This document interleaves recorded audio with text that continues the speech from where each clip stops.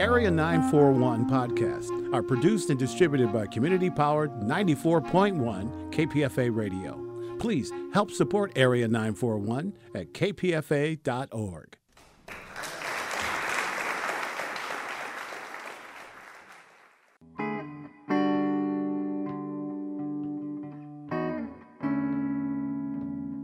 This is the Area 941 Radio Walensky podcast. I'm Richard Walensky, and we're talking about books, about theater, about film, about television, and from time to time, even about KPFA, Pacifica Radio. My guest is Andre Dubus III, whose latest novel is Gone So Long. This is the fourth novel. Earlier novels, Dirty Love, which is somewhere between a novel and novellas, Garden of Last Days, House of Sand and Fog, and then there's The Cage Keeper and Other Stories, and then I interviewed you for Townie, a memoir. And don't forget my first novel, Blues Man, which 3 people have read and 2 were my mother. It was published, though. Oh, yeah, Faber published it in 93. It's my kinder, gentler book, to paraphrase George Bush Sr. Before we discuss Gone So Long, before we went on the air, you asked me if I had read your father's works, and I hadn't.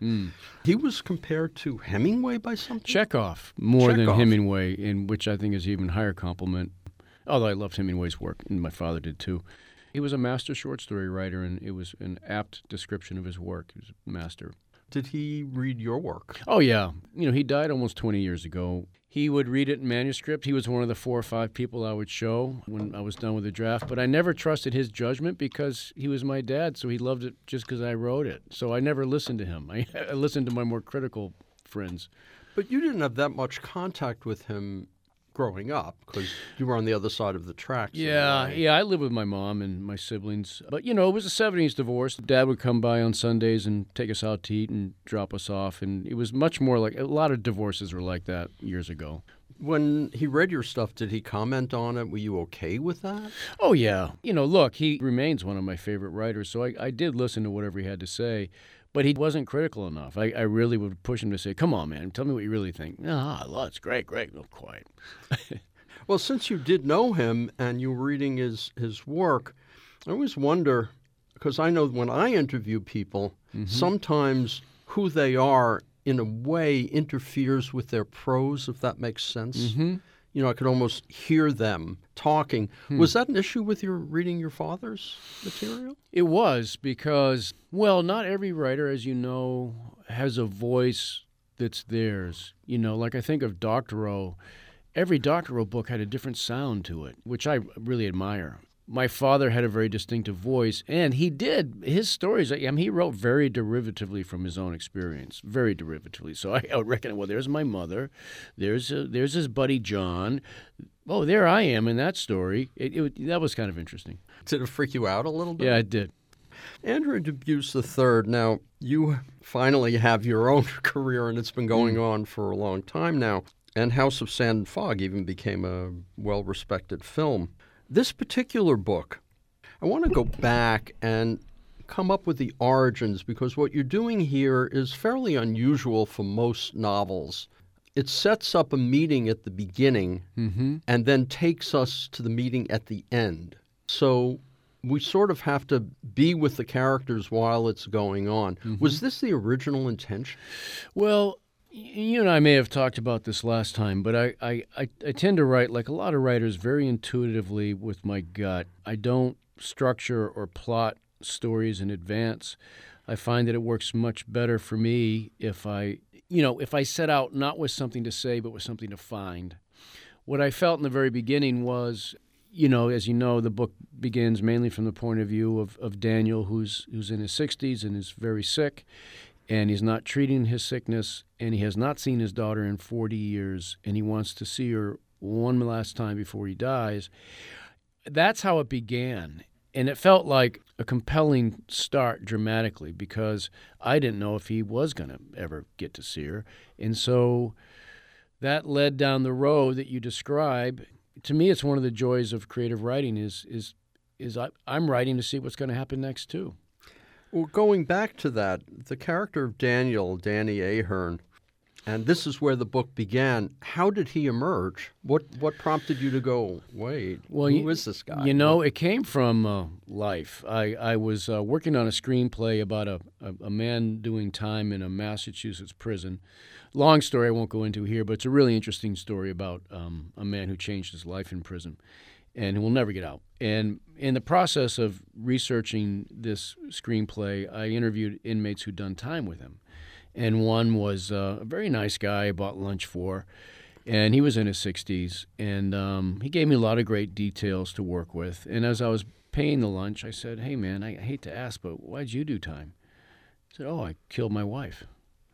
And you know from having read my memoir, Townie, I have a particular hatred for male violence against women and kids. And I took a breath and paid the bill and I just said, well, you have kids? And he said, oh, yeah, but they don't want to see me.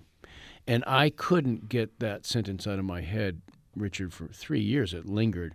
And I really wanted nothing to do with it, just on a human level. I didn't want to step into that horrible human situation. But if I've learned nothing over the years as a writer, I've learned to trust what I'm curious about and to follow it even if I don't want to. And that's how he came. And then I do this thing of sitting and staring and waiting for an image to emerge. And I saw this guy caning a chair in the sun, thinking back. And that's where the novel really begins. So you begin the novel when you're beginning the first draft with Daniel. Mm-hmm. At that point, mm-hmm. third person close. Mm-hmm. But the novel doesn't open with him. No. It opens with his daughter, Susan, and it switches back and forth between first person and third person. And as we learned by page 3, mm-hmm. she's sort of writing a memoir. Mm-hmm. At what point did you realize, well, wait a second, this story isn't just Daniel's? Oh, good question. It was probably 6 months into the writing. I wrote deeply from Danny and Daniel's point of view. As you know, present-day Daniel doesn't call himself Danny anymore because Danny was the one who did such terrible things. Again, what I love about creative writing, it's mysterious. I could just feel this little tug from his grown daughter down in Florida. I want the microphone. And so I gave it to her and eventually discovered that she was an aspiring writer and she'd never really had good luck with it. And she suffered from depression and anxiety, and she's 43, and she begins to write the kind of book she hates. She hates memoirs, wants nothing to do with it, but that's what's coming. And it was in the revision process that section got moved to the front of the book. When you say, I discovered, okay, what exactly does that mean for you? Yeah, on one level it sounds bizarre, right? You say, what do you mean you discovered? You're making this up, but I'll tell you how it happens for me process-wise. I first have to begin with authentic curiosity. I mean, as I just said, I was genuinely pulled to, wow, man, what if you've done the worst thing possible as a young man? You've made this beautiful baby, but she or he wants nothing to do with you, understandably. What would that be like? So I begin with the curiosity. And then for me, it's very important that I bring in at least 3 of the 5 senses just to get in the room, just to get in the private skin of this other human being. And when you do that, and this is what I really find myself teaching more than anything in creative writing classes, a wonderful alchemy occurs when the fuel is curiosity, and then you bring in some of the physical senses, and you bring in place, real place, because characters have to breathe somewhere. It starts to happen. Things start to happen on their own, almost on their own. They start to say and do things that you didn't see coming. And then it's a process of allowing them to do that. And it's kind of terrifying, but really it's exhilarating too. Even if it's disturbing material, it's pleasurable. What I've talked to other writers about is sometimes when they try to interfere with that process, almost to bring things together in a way that satisfies them but may not be quite organic, a reader will always sense it and feel like they're being manipulated. I totally agree. And, it took me a few years of teaching creative writing classes at the college level before I started to put it this way. But I think there's a profound difference between making it up on the one hand and imagining it on the other. And by that I mean just what you said. Anybody can come up with a plausible, even entertaining, even compelling story. So there's this weird, mysterious thing where your built-in shock-proof detector goes off that Hemingway talked about, and it's a truth meter. It's just like in life. You'll know if someone's acting out of character or not. So, yeah, I totally agree with that. And I've done it in my novel House of Sand and Fog. It was going to a really tragic place towards the end of that book, and I didn't want it to. And I actually started to control it. And you know what? When I did that, Richard, it felt like if the novel were a dog, it just got hit by a car, and now it's crawled into the house to die. And I had to let go of the wheel and let it take its course. In this particular book, at a certain point in Gone So Long, a third major character emerges. Yeah. And that's her grandmother, who served as her mother after her mother was murdered, Lois, who is an overweight, elderly woman who runs an antique shop. Was that simply out of the blue, there's this woman? Yeah. Once again, it's that kind of mystical, intuitive, strange dream world thing where... So, now I've got two characters talking, and then I feel the presence of another. Well, no, you know what happened? Writing from the point of view of Susan, I learned facts of her childhood, and that she was raised by her maternal grandmother, and that she was raised in Florida, which is a big thing, you probably know in New England. I mean, everybody retires to Florida. Were you familiar with the Tampa area? Yeah, I'll tell you why. For the last 10 or so years, I've taught a writing conference that Dennis Lehane and Sterling Watson started at Eckerd College. And I rent a car every time to go to the gym. And one day I went for a cruise around the back roads and discovered this little town of Arcadia, which is in cattle country, and it's full of antique shops. That was just a life event that ended up in the dream world of the novel. Once I know that Lois has raised Susan, I began to see her in that town. And then I began to do a bunch of research on antiques. As you know, she's a real scrappy, cantankerous woman. She was kind of refreshing to write about.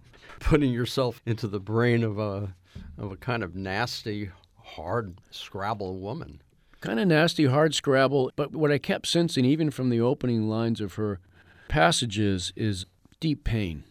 Deep pain. And of course we know why, but it felt real too. Some people suffer their pain quietly and they still are sweet to people, but she's been taking it out on the world since, and it rang true to me, and I just kept following her. And I guess that was the same with giving Susan a husband, Bobby. Yeah, and Bobby. All of her previous boyfriends. Yeah, I discovered something interesting about Susan early on, that she's physically beautiful, at least by our current cultural standards, and that she's always attracted a lot of male attention, which has not always been easy for her. She's had a lot of boys and a lot of men, but she's had a real tough time really loving them. And then comes Bobby, this interesting, I found him interesting. He's a musicologist, and he's a big fan of Ornette Coleman, the experimental jazz musician, and he's from Texas. He's like the first real sweet character who's ever shown up in any of my stories. When you learn that somebody out of the blue, again, is just into one particular jazz musician, I mean, does that come from your liking the jazz musician, or do you suddenly go, oh, Jesus, more research? Both. More B. I love jazz. By the way, for years I did not like jazz because my parents, when they were, they only were married 9 or 10 years, when they fought every night, they put on jazz very loud and turn it up so we wouldn't hear them fighting. And so I had this horrible association with jazz for years. And then in my 30s, I was cooking and Miles Davis came on. I said, what am I missing, man? So I've been listening to jazz a lot for years. And somewhere along the way, I heard an Ornette Coleman piece, and that lodged in my psyche. It was a chaotic, unattractive piece. It was really kind of hard to listen to. So in the writing process, it's really funny how, not funny, it's strange and beautiful how these fragments of your experience show up in your imaginal world. Bobby's an Ornette Coleman guy. He wrote his dissertation on him. So I went out and bought a bunch of Coleman CDs, and I listened to all of them, and I still have, and some I really like. But what was fascinating to me, and as you know from having read Gone So Long, Coleman's celebration of chaos, his belief that harmony and melody and tempo maybe, all share the same value, becomes a thematic thread in the book, which was news to me. Daniel is up north, they're south. Now, by the time you get to them, his journey has already been written, is that correct? No, not written. Very early in the story, his mother, as she's dying 3 years before the story begins, she knows the new last name of his daughter. She tells him. So he Googles her name, and he finds her very quickly, the way you can now. He decides, I think this is in the first 20 pages, He is not going to just show up at her door after 40 years of nothing. So he's going to write her a letter first, send it to her somehow, then go down. And writing that letter, I learned so much about him in his voice, first person. And then I knew when he finished that letter, oh, man, he's going to drive down to Florida. But the letter itself doesn't actually appear until much later in the book. I mean, we don't know what he wrote, but you wrote it early on then. I did. And you just knew you were going to have to wait until she reads it, because then you can get her reaction at the same time. Yeah. Richard Bausch, one of my favorite American writers, has a great line. He said, look, if you think that you're thinking when you're writing, think again. You're much closer to the dreaming side of your mind. So dream it through. Then he went on to say, but look, try to look at what you've dreamed the way a doctor looks at an x-ray, and try to be terribly smart about it. And so the process you're describing is true, but I try to do all that shaping after I found the story. And then I really am very conscious about where I introduce things for dramatic reasons. Well, when you say when you found the story, at what point in the writing process, even in that first draft, did you know where it was going, or did you not? I never knew where it was going. You didn't know. And I never do. And it's always better for me if I don't. If I sense that I really know where it's going, I also feel as if I haven't mined the characters deeply enough, because I find the deeper I go into them, the more unpredictable they get. And so I did not know where it was going. I did know, I felt very secure that he's going to get in his truck and drive to Florida. One more technical question, which is first person, third person, present tense, past tense. Yeah. How does that work for you? It's a great question. You know, there's a term that John Gardner coined I really like. It's called psychic distance, and all that means is the distance. It's the distance the reader feels from the events of the story. And the way you calibrate that as a writer is reaching for various point of view choices. But so much of this is also intuitive and aesthetic. As a younger writer, I wrote a lot in first person. And when I began writing in my 20s, I somehow had the idea that it should always be as close as possible. So I always wrote in first person present. I sit here, I look at Richard, I sip my water. You know, you are me looking at Richard. But that's not always what you want. So as you know, in this novel, there are all sorts of changes of tense and point of view. And I did it for various reasons around psychic distance, but also for sound. Danny is in the third person present. Susan is in the third person past, I believe. Yeah, she is. They also write, though, in past and present. Danny writes in first person past. She'll go in all kinds of points of view in her memoir in progress. So what it means to me is if you're careful in how you do it, it can be very challenging to the reader and you're taking a risk. But I think it can also bring in a symphonic kind of texture that is kind of forward-moving and aesthetically pleasing, ideally. I forgot who it was. Someone told me that in talking about the difference between present tense and past is that present is a more confining tense. Yes, I agree, because it's confining because the sort of subliminal contract between the reader and the book is, oh, this is happening right now to this man or this woman. There's none of that air that comes with looking back. So I totally agree, and sometimes you want that effect and sometimes you don't.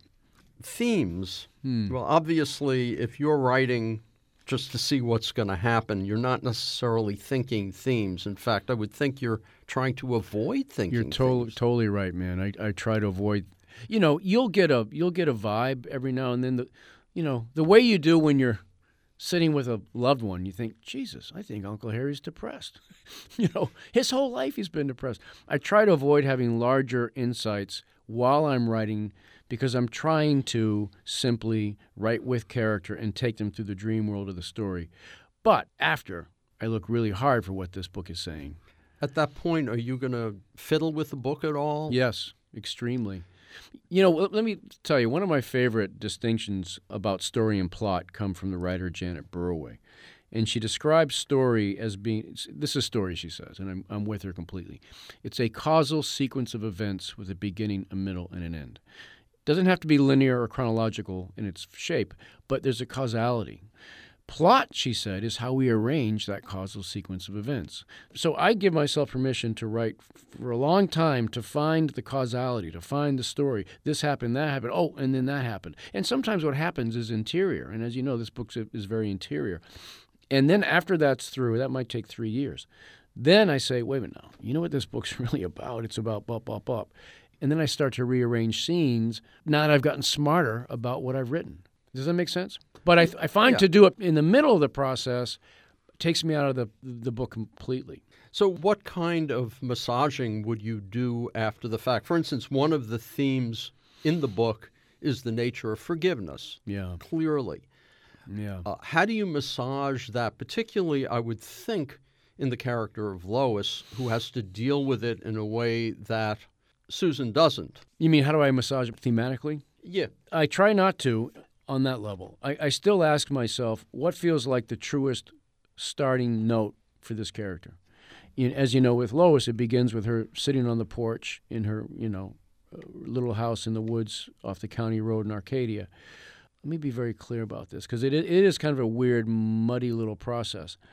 Even in the revision, where I have gotten smarter about what this story is about in a larger sense, I don't want to hit the reader over the head, because readers are smart. People who read books, especially literary, character-driven fiction, they bring a lot of life experience and a lot of wisdom to books.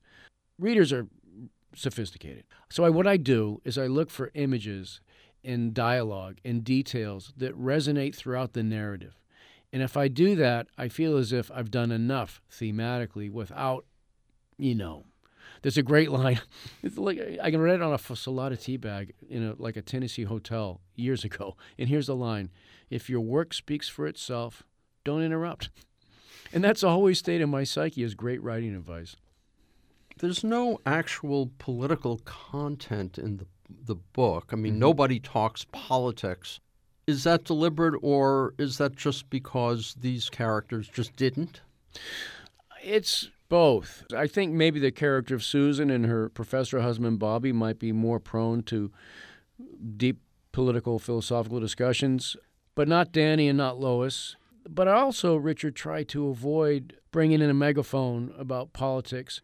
I do think if a book goes deeply enough into character, it will always say something larger in that sense. And this book deals a lot with the horror of male violence against women, and it's a fairly timely thought, sadly, tragically, that we have to talk about that. I'm glad we're talking about it. I'm sorry that it exists, that we have to talk about it. I was reading this book during the period of the Kavanaugh hearings, and it kind of resonated in a way that you perhaps didn't intend at the time. I did not intend it, but boy, it does resonate, right. As the book progressed, as this was coming out, and as we watched Susan deal with her various male friends or boyfriends, ex-lovers, and as we watched Danny deal with trying to come to grips with what he was feeling at the time, the moment he killed his wife, he regretted it instantly. As this was going on, again, it just came out, even though this is something that thematically goes through all your books. Yeah. What I learned when I was writing his letter, from his point of view, is that he was incredibly possessive and jealous. And that was a real surprise. I didn't know that, but I really believed it once he began to write this in his letter to his grown daughter he hasn't seen since she was 3. And that informed so much in the narrative for me.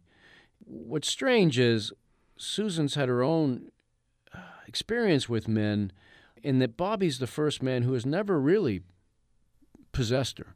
He lets her come and go as she pleases. She's an equal. He respects her. It's a healthy relationship. But that wasn't intentional on my part. It's just this weird symmetry that you find sometimes. One of the main themes in the book, in Gone So Long, is how our past shapes our present. Yeah. Given that, was that something that you noticed afterward? After and during. I was on a panel with a very established, successful mystery writer. And he was giving advice to someone in the audience who asked him a craft question. And he said, listen, never start a book and go backwards. Always start with an action and move forward. Just put them in an action and have them move forward. And on one level, that's very sound advice, except I was sitting there listening to it on that panel thinking, but man, I can't go forward. I mean, everything that I have ever done brought me to this chair. And so I think that the past of a character is always immensely important in discovering who they are at this very moment. And so with Danny and Lois and Susan, this novel in so many ways is a triple reflection on their parts, on everything that got them to the moment that is now coming. And part of me was worried that, well, is this, God, nothing happens. They just sit there and remember and write backwards. Yet, I love what Faulkner said, the past is not even past. Well, to counter what your mystery writer friend said, you sort of have to go into the past. When you pull out a gun from the handbag, somebody has to put it in. Exactly. Yeah, and there are some guns in this story. There are. I would guess at the same time as you were moving forward, if somebody says something and it makes sense, and suddenly it's one of those serendipitous moments where things pull together, it happened because of something in the past. Yes. Now, it's possible you can just talk about it there, but it's possible you're going to go, well, wait a second, that needs to have been mentioned X number of pages before. You're totally right. And sometimes that's exactly what happens in the revision. I'll read a moment on page 300, say, that I really believe, except I don't feel as if I've earned it yet, that I don't, I try to make myself the reader when I read over what I've written. And so I have to go back and say, well, I do believe it happened, but I haven't earned it yet. And I go back and say, oh, well, here's a door, here's a sentence I didn't open, and this will explain why 100 pages later there is that gun in that bag. Well, when you say I haven't earned it, what do you mean? I mean that on one level, and this is in the deep drafting revision process, my truth meter won't go off.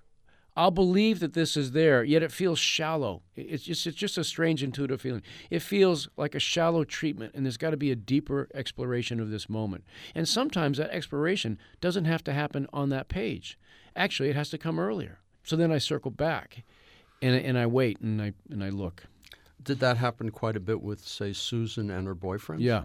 Susan was the character that I really struggled with the most, and I'm not sure totally why, except I have a bit of a theory. I think I struggled with her, and by struggle I mean it took a lot of rewriting before I really felt I had found her on the page. But let me speak to that for a second. There's a wonderful essay by the great Tim O'Brien, The Things That Carried Tim O'Brien, called The Magic Show, in which he says one of the most, I think, insightful things about character development in fiction. He said, really good literary characterization is not a nailing down or a pinning down process where you nailed the character. That's her, someone like her. It's quite the opposite. The deeper you go, the more unknowable we get, the more mysterious we get, just as in life. I've known my mother for 59 years. Who is that woman? I've been with the same wife for 30 years. Who are you? On one level, we're a big mystery, and I think that's a real strength for the creative writer. So Susan took a while. I'm not sure why, but I do feel pleased with how she is now. Well, one thing is that people don't necessarily know themselves either, so that makes your life slightly easier. Right. Well, and actually, Susan is really struggling for self-awareness and clarity as she's writing, and so I was struggling with her. Men and women think a little differently, and when I say that, I mean that if you usually read women's writing, it seems more introspective than men's writing. Does that? I think, it's a generalization, but I think it's a fair generalization, which is why I prefer a lot of female writers. I love that kind of writing. Did that make it easier for you to get into her head, you think? I haven't thought about that, but why wouldn't it? I mean, some of my favorite contemporary writers happen to be female human beings. Elizabeth Strout is probably one of my all-time favorite living American writers who happen to be female. And her work is wonderfully interior and forward-moving on that level. There's not a lot of action on the outside. I mean, if My Name is Lucy Barton, I don't know if you read that novel. It's incredible. It's a woman's in the hospital and her mother's by her bedside. That's what happens. And you can't put it down. Do you have your wife vet your female characters? Yeah, well, Fontaine is my wife is a dancer and a choreographer and a visual artist, and she's not a writer, but I really trust her opinion. So she's always my first reader. It's funny. She really has nice things to say about my portrayal of women, but, in my novel, House of Sand and Fog, for example, she finished it and she had some nice things to say. She said, "Oh, honey, by the way, we don't call it rouge anymore." So, no, that red stuff you put on your cheeks. No, honey, it's blush. Rouge is from the 40s and the 50s. So, she'll fix stuff like that. Now, what about trying to get the character of Lois right, because here you're dealing with someone of a different generation going interior to her. I mean, she's the kind of person who would vote for Trump. Yeah, she would. She probably did. Oh, yeah.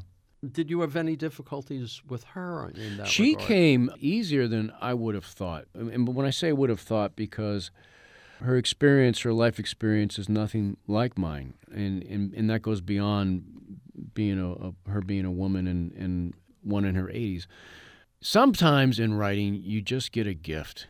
Sometimes they just show up. It's like dancing with someone. I danced with a woman at a party once, and she's a colleague in the literary world, an older lady, and we had the most incredible dance chemistry. And it felt like when a character just shows up. She just showed up, and her voice came, and I could feel all her layers of pain and anger. And, I don't know if she'd be fun to be around in life, but she was fun to be around on the page. Andre Dubus III, I'd like to talk a little about the rest of your career. I interviewed you 2 books ago. Mm-hmm. Somewhere in there came Dirty Love, which was linked novellas. How did that come about, and was it just originally going to be short stories? No, it was weird, and this has happened before. There are 4 stories in that book, and they were written between 1999 and 2015, roughly. 2 of them, Marla and the Bartender, they are the phoenixes that rose from the ashes of the novels that failed. And this is a weird story, and I don't know if we have time, but for years I was drawn to writing about a certain kind of con man I'd read about, the kind who does financial stuff to women. And I did some research, and I'm writing from his point of view, and I thought it was going pretty well. And then I hone in, I want to go to his first victim, and I go to her point of view to get to know her. And she's this, kind of homely, solitary, sweet young woman who works at a bank, and she's never found love. And within, I'm telling you, one writing session, she was 10 times more alive than this con man, in whose point of view I've been writing for weeks. Back to the whole notion of making it up versus imagining it. And I realized just because I want to write about the con man didn't mean he wanted to be written about by me. His whole section felt made up. Hers felt real. And I didn't even really want to write about her, but I had to because she felt real. So ultimately, I let go of that novel. I had quite a few pages, maybe 100, and ended up with this 50-page story about a woman looking for love, and she finds it, and then it gets really difficult. and I stand by that story. The other one came from a novel. Same con man, tried again. I had a 250-page manuscript, and I get to this character of this bartender who's a bit of he's an aspiring poet. He's not very good, and he's a bit of a alcoholic and womanizer. And he took over the book, and I cut the novel and just kept 50 pages of that guy. So this happens a lot, and I don't want to compare myself at all to the great Ernest Hemingway, but there's a great story about his wonderful Pulitzer Prize-winning novella, Old Man the Sea. Do you know that it comes from a 1,500-page failed manuscript? A 3-volume set called The Sea Book that Hemingway worked on for years. And he said the only thing worth a damn in this whole pile of pages is that story, The Old Man, the Fish, and the Boy.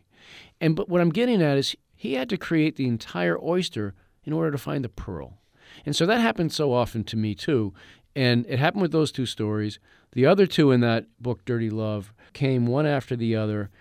Here's what's really weird. So I sent it to my editor at Norton, and she said, do you know that a lot of these characters actually cross over into each other's stories? I said, what are you talking about? Well, the lady who works in the bank, the same guy is in the other story who works in the office. And I didn't realize that there was more of a connection than I didn't even see it. And so I actually revised a little bit sharper to make the connection happen. But it was not planned. It was completely found in the revision. So you just had a character, nameless character, who turns out to be, from your editor's perspective, the character from the other story. Yeah. Well, for example, in The Bartender, the title story is the longest one. It's about 100-something pages, Dirty Love, and it's told from the point of view of a 17-year-old teenage girl recovering from a online sexual terrible thing. And she's living with her great-uncle Francis, who's a widower in his 80s. They love each other very much. She works in the same bar that the bartender works at. But I didn't realize that until my editor pointed out. It was just a bizarre thing. I went to IMDb, and of course there's material on House of Sand and Fog. There's also something 5 minutes long that you read for World Gone Water? I have no idea what that is. How bizarre. I'll look it up. I have no idea what that is. Just look up yourself. World Gone Water, huh? Well, I tell you, I never Google myself. It's a recipe for anxiety. Somewhere along the line, I read that you've done a bunch of audiobooks. I have. I've narrated 5 of my books, and I really enjoy it. You know how it began? It began with my 3rd book, House of Sand and Fog, which came out in 1999.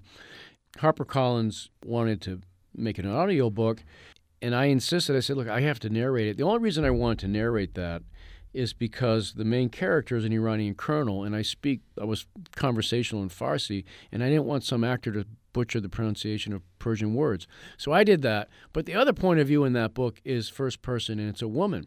And I come home from something one day, and my wife Fontaine says, "Oh, by the way, honey, I'm narrating that book with you."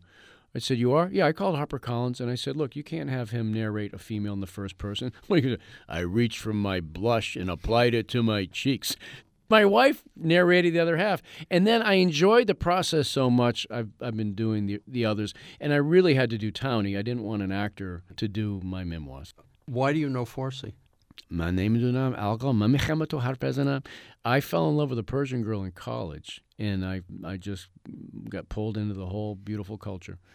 You mentioned before that you worked on a screenplay. Have you worked on several screenplays? No, I worked on that one, and it was an arduous process. I don't really like writing screenplays. I think I'm going to do it again. My oldest son, Austin's in L.A., and he's a screenwriter and a TV writer. He's 25. He's already doing really well. He and I may collaborate on a couple of things. I did write that one based on that inmate, and it's a really good story, and I think I need my son's help to make it even better. It's very dense. I've tried to wedge a lot of life into a screenplay. What I don't like about screenplays is I hate writing interior, radio station, Richard speaks. I hate that. What I love about novels and fiction is you can make it textural and real. Interiority does not lend itself to dialogue. That's exactly right. And I do, as much as I love film, and we know that there were millions of wonderful artists working in that form, I do think as a form, it's hamstrung in a way to tell a human story that fiction is not. Because we get to be God. We get to go into a character's heart and mind, and we get to remember and think and feel. And, you can do a cheesy voiceover. Sometimes they work. Goodfellas, the voiceover works. But for the most part, filmmakers are stuck having to tell a story with moving images, and it's a harder way to do it. How about plays? Have you ever thought of that? Play? Yeah. I have, because I used to act a lot. I haven't yet. Maybe I will. You know why? I'm a very slow writer, and I just love writing sentences so much.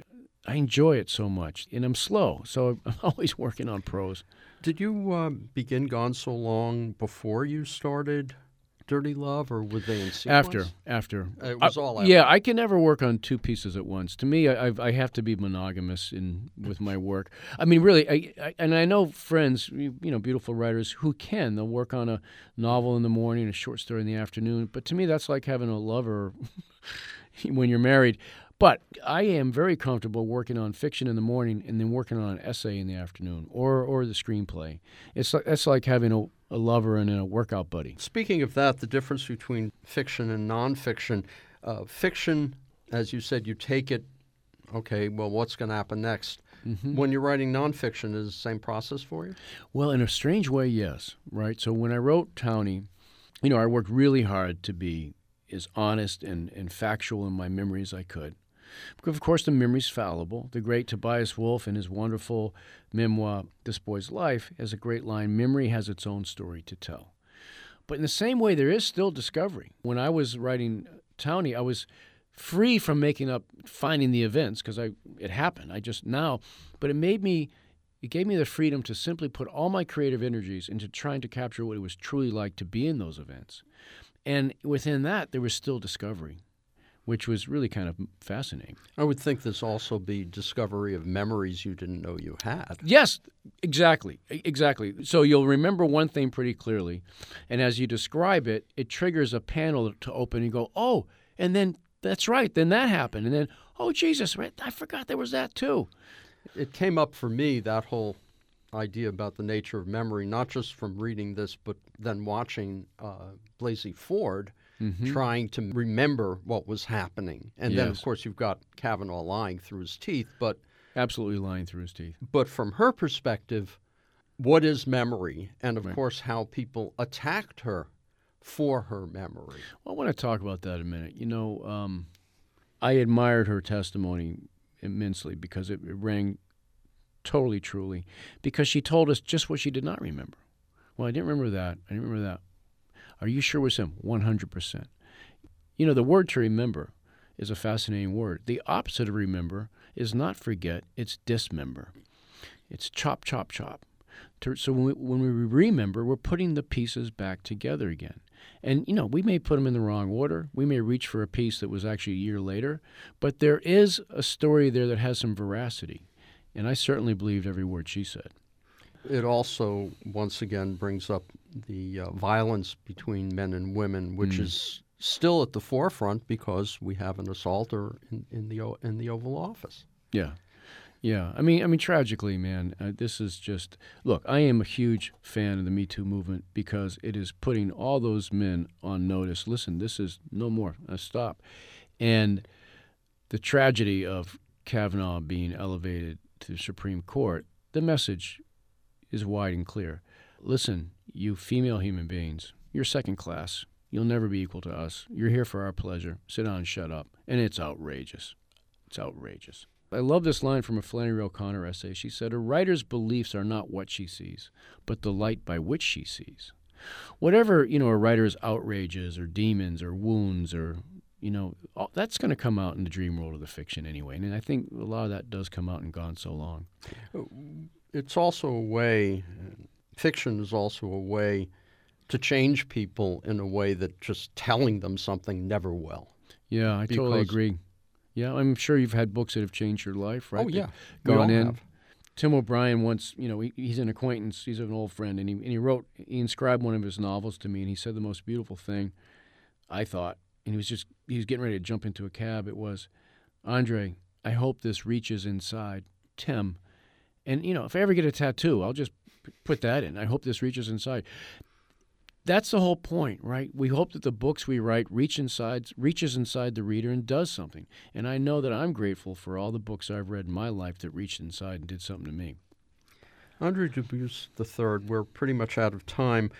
What do you have coming up? Have you started work on another novel or memoir? I have, I'm in the preliminaries. You know, in the past, I've jumped too quickly into writing something new because I love writing, and sometimes your well needs to fill a little bit. This one took a chunk out of me, this novel, Gone So Long, in a good way, I think.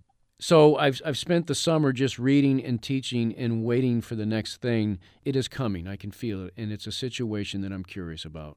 And so just as soon as this tour is over, I'm going to go back to my cave and sharpen my pencils and stare at that notebook and pray something will come.